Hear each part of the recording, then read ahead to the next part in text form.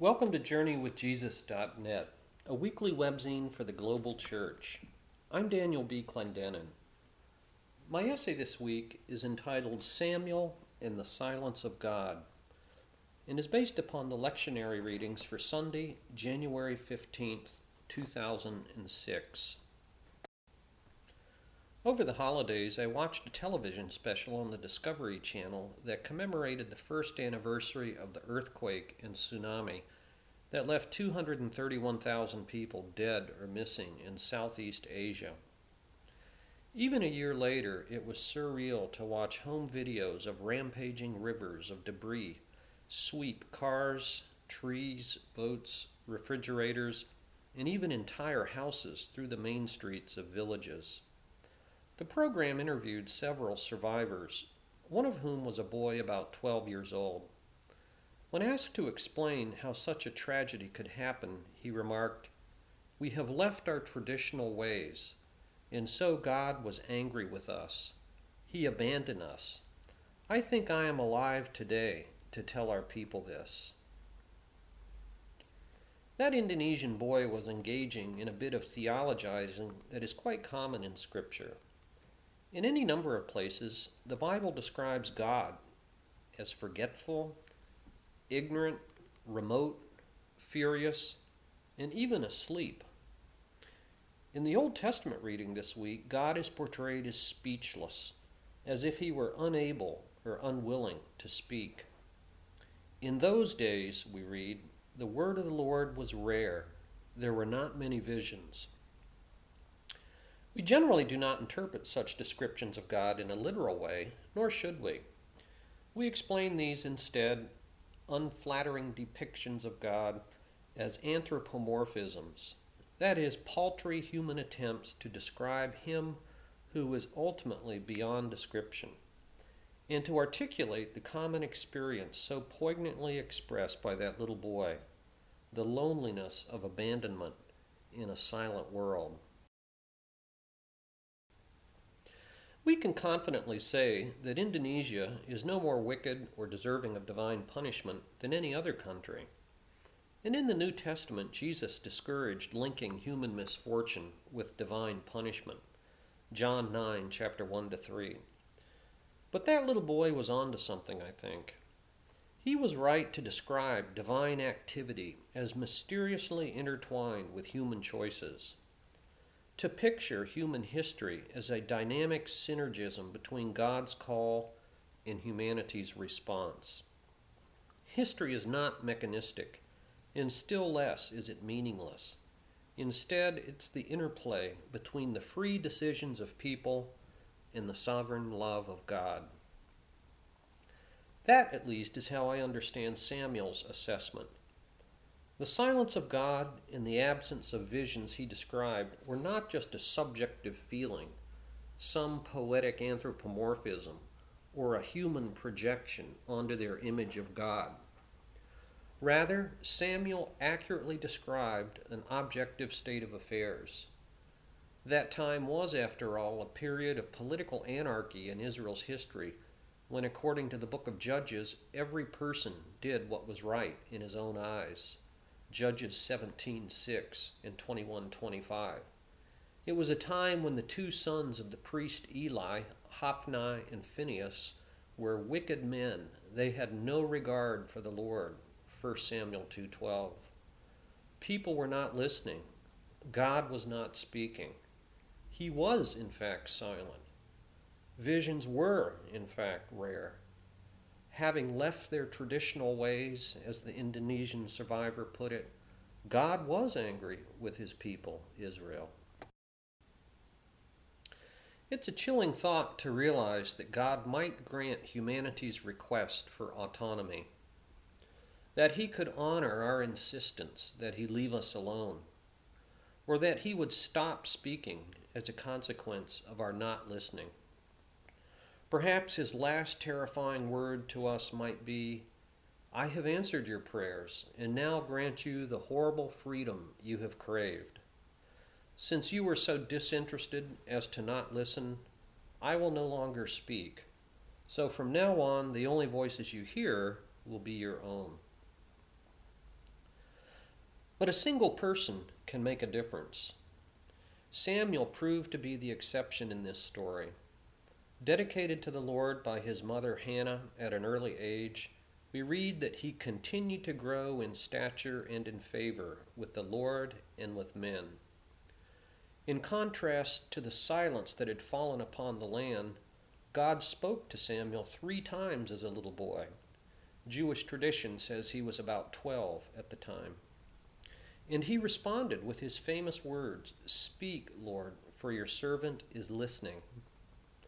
In contrast to the priest Eli and his 2 degenerate sons who flaunted their serial sexploitations in the place of worship, we read that, quote, "The Lord was with Samuel as he grew up, and he let none of his words fall to the ground." The nation recognized him as a prophet who heard from and spoke for Yahweh. Eventually, Samuel would crown Israel's first king, Saul, but not before warning the nation about the oppression inherent in political power. By himself, Samuel ended the drought of divine silence in Israel, for we read that Samuel's words came to all of Israel. The story of Samuel and the silence of God reminds me of a saying from the early desert fathers in Egypt that emphasizes this decisive link between divine speech and human attentiveness, between God's call and our response, between word and obedience. Like so many of the desert sayings, this story about Abba Felix begins in one place but ends in another. Quote, "Some brothers who had some seculars with them went to see Abba Felix, and they begged him to say a word to them. But the old man kept silence. After they had asked for a long time, he said to them, 'So, you wish to hear a word?' They said, 'Yes, Abba.' Then the old man said to them, 'There are no more words nowadays.' When the brothers used to consult the old men, and when they did what was said to them, God showed them how to speak. But now, since they ask without doing that which they hear, God has withdrawn the grace of the word from the old men, and they do not find anything to say, because there are no longer any who carry out their words.'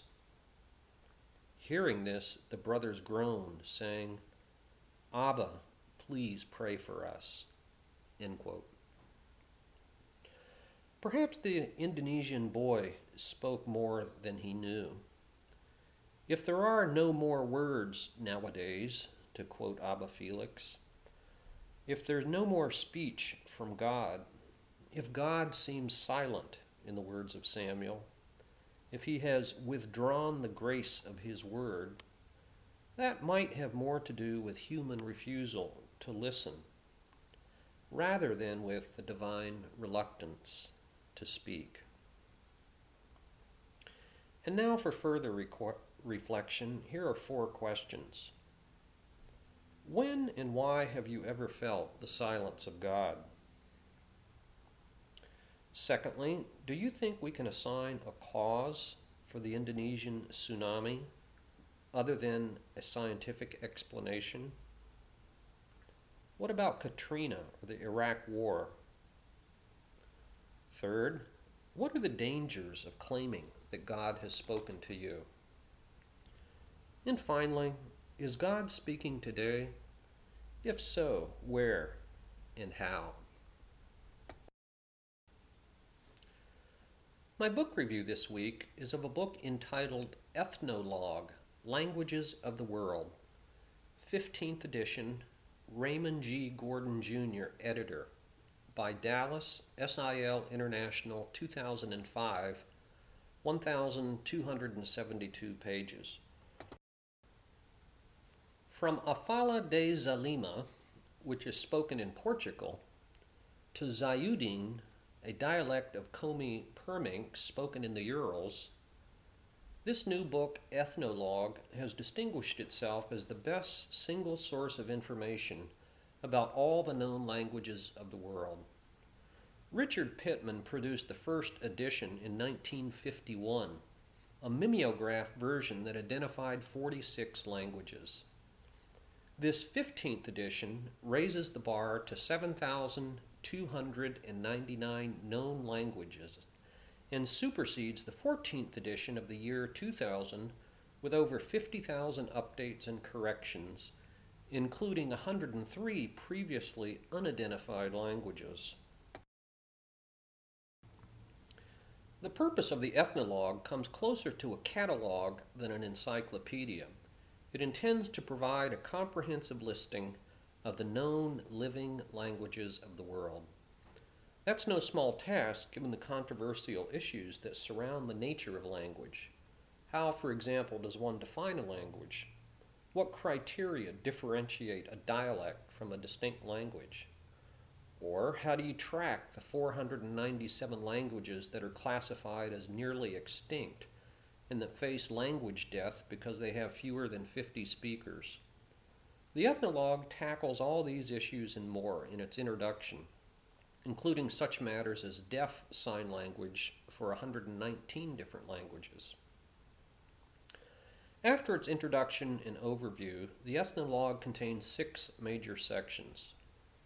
An initial section presents general statistical summaries in a table format. We learn, for example, that although there are some 94 language families, only 6 of these major language families encompass 2/3 of all known languages and 5/6 of the world's population. Or again, Papua New Guinea is the most linguistically diverse country in the world, with 820 languages for its 3.67 million people. Nor do these languages constitute mere sterile statistics. In one of the most volatile and war-torn regions of the world, for example, 2 of the smallest and least linguistically diverse countries, Rwanda and Burundi, are sandwiched between 2 of the largest and most linguistically diverse countries, Democratic Republic of Congo and Tanzania. The second section is the largest in the book. It lists all the known living languages by geographical area and country, including brief comments about the language based upon 31 different variables. For example, the ethnicity or religion of its speaker population, the related dialects, the level of bilingualism, age groups, and so on. I especially enjoyed looking at the language maps of the world in the 3rd section. Here, a dot represents a language, giving one a sense of what you might think of as linguistic diversity density. Some parts of the world map are crammed and crowded with overlapping dots, while other parts have large sections where a single language or 2 dominates. The 4th section grocery lists the 7,299 languages alphabetically. A language code index assigns each language a 3-letter code, which is now used by the International Standards Organization as the International Standard for Language Identification. 6th, a final index lists the countries of the world alphabetically by name. A new edition of the Ethnologue is planned for every 4 years. In the meantime, you can go to www.ethnologue.com, that's ETHNOLOGUE, ethnologue.com, for a searchable database of all the content of this print edition. Ethnologue, Languages of the World, 2005. For film this week, I review the Israeli-Palestinian film entitled Wall from the year 2004. In 2002, Israel began constructing a 400-mile fence, quote-unquote, along the green line that separates Israel and the West Bank. This wall, or fence, in fact, consists of 25-foot-high concrete panels, deep trenches, endless razor wire, guard towers, sensors, alarms, cameras, radars, and of course the humiliating checkpoints. It's only 50 yards wide, but in fact it symbolizes an immense geopolitical gulf. Director Simon Bitton was born in Morocco, educated in Paris, and resides in Jerusalem. Fluent in Hebrew, Aramaic, French, and English, she uses the crude architecture of this wall as a rich metaphor for the political debacle of the region. Yes, in some sense, the wall protects Israelis from terrorists, but of course it also imprisons them. It exacerbates the strife and partitions normal citizens on both sides of the wall, almost all of whom who were interviewed in this documentary hate the wall. One foreman who was actually working to help build the wall remarked, "Without peace, this fence is worthless." In Hebrew and Aramaic with English subtitles, Wall, 2004. And for poetry this week, we continue with Epiphany and a poem entitled simply Epiphany by Reginald Heber, who lived from 1783 to 1826. Brightest and best of the sons of the morning, dawn on our darkness and lend us thine aid. Star of the east, the horizon adorning, guide where our infant Redeemer is laid. Cold on his cradle the dewdrops are shining, low lies his head with the beasts of the stall. Angels adore him in slumber reclining, Maker and monarch and Savior of all. Say, shall we yield him in costly devotion odors of Edom and offerings divine, gems of the mountain and pearls of the ocean, myrrh from the forest or gold from the mine? Vainly we offer each ample oblation, vainly with gifts would his favor secure. Richer by far is the heart's adoration. Dearer to God are the prayers of the poor. Epiphany by Reginald Heber. Thank you for joining JourneyWithJesus.net for Sunday, January 15th, 2006. And please join us every Monday for a new essay based upon the Biblical Lectionary, a book note, a film review, a poem, and now on a monthly basis, we also offer our music reviews. I'm Daniel B. Clendenin.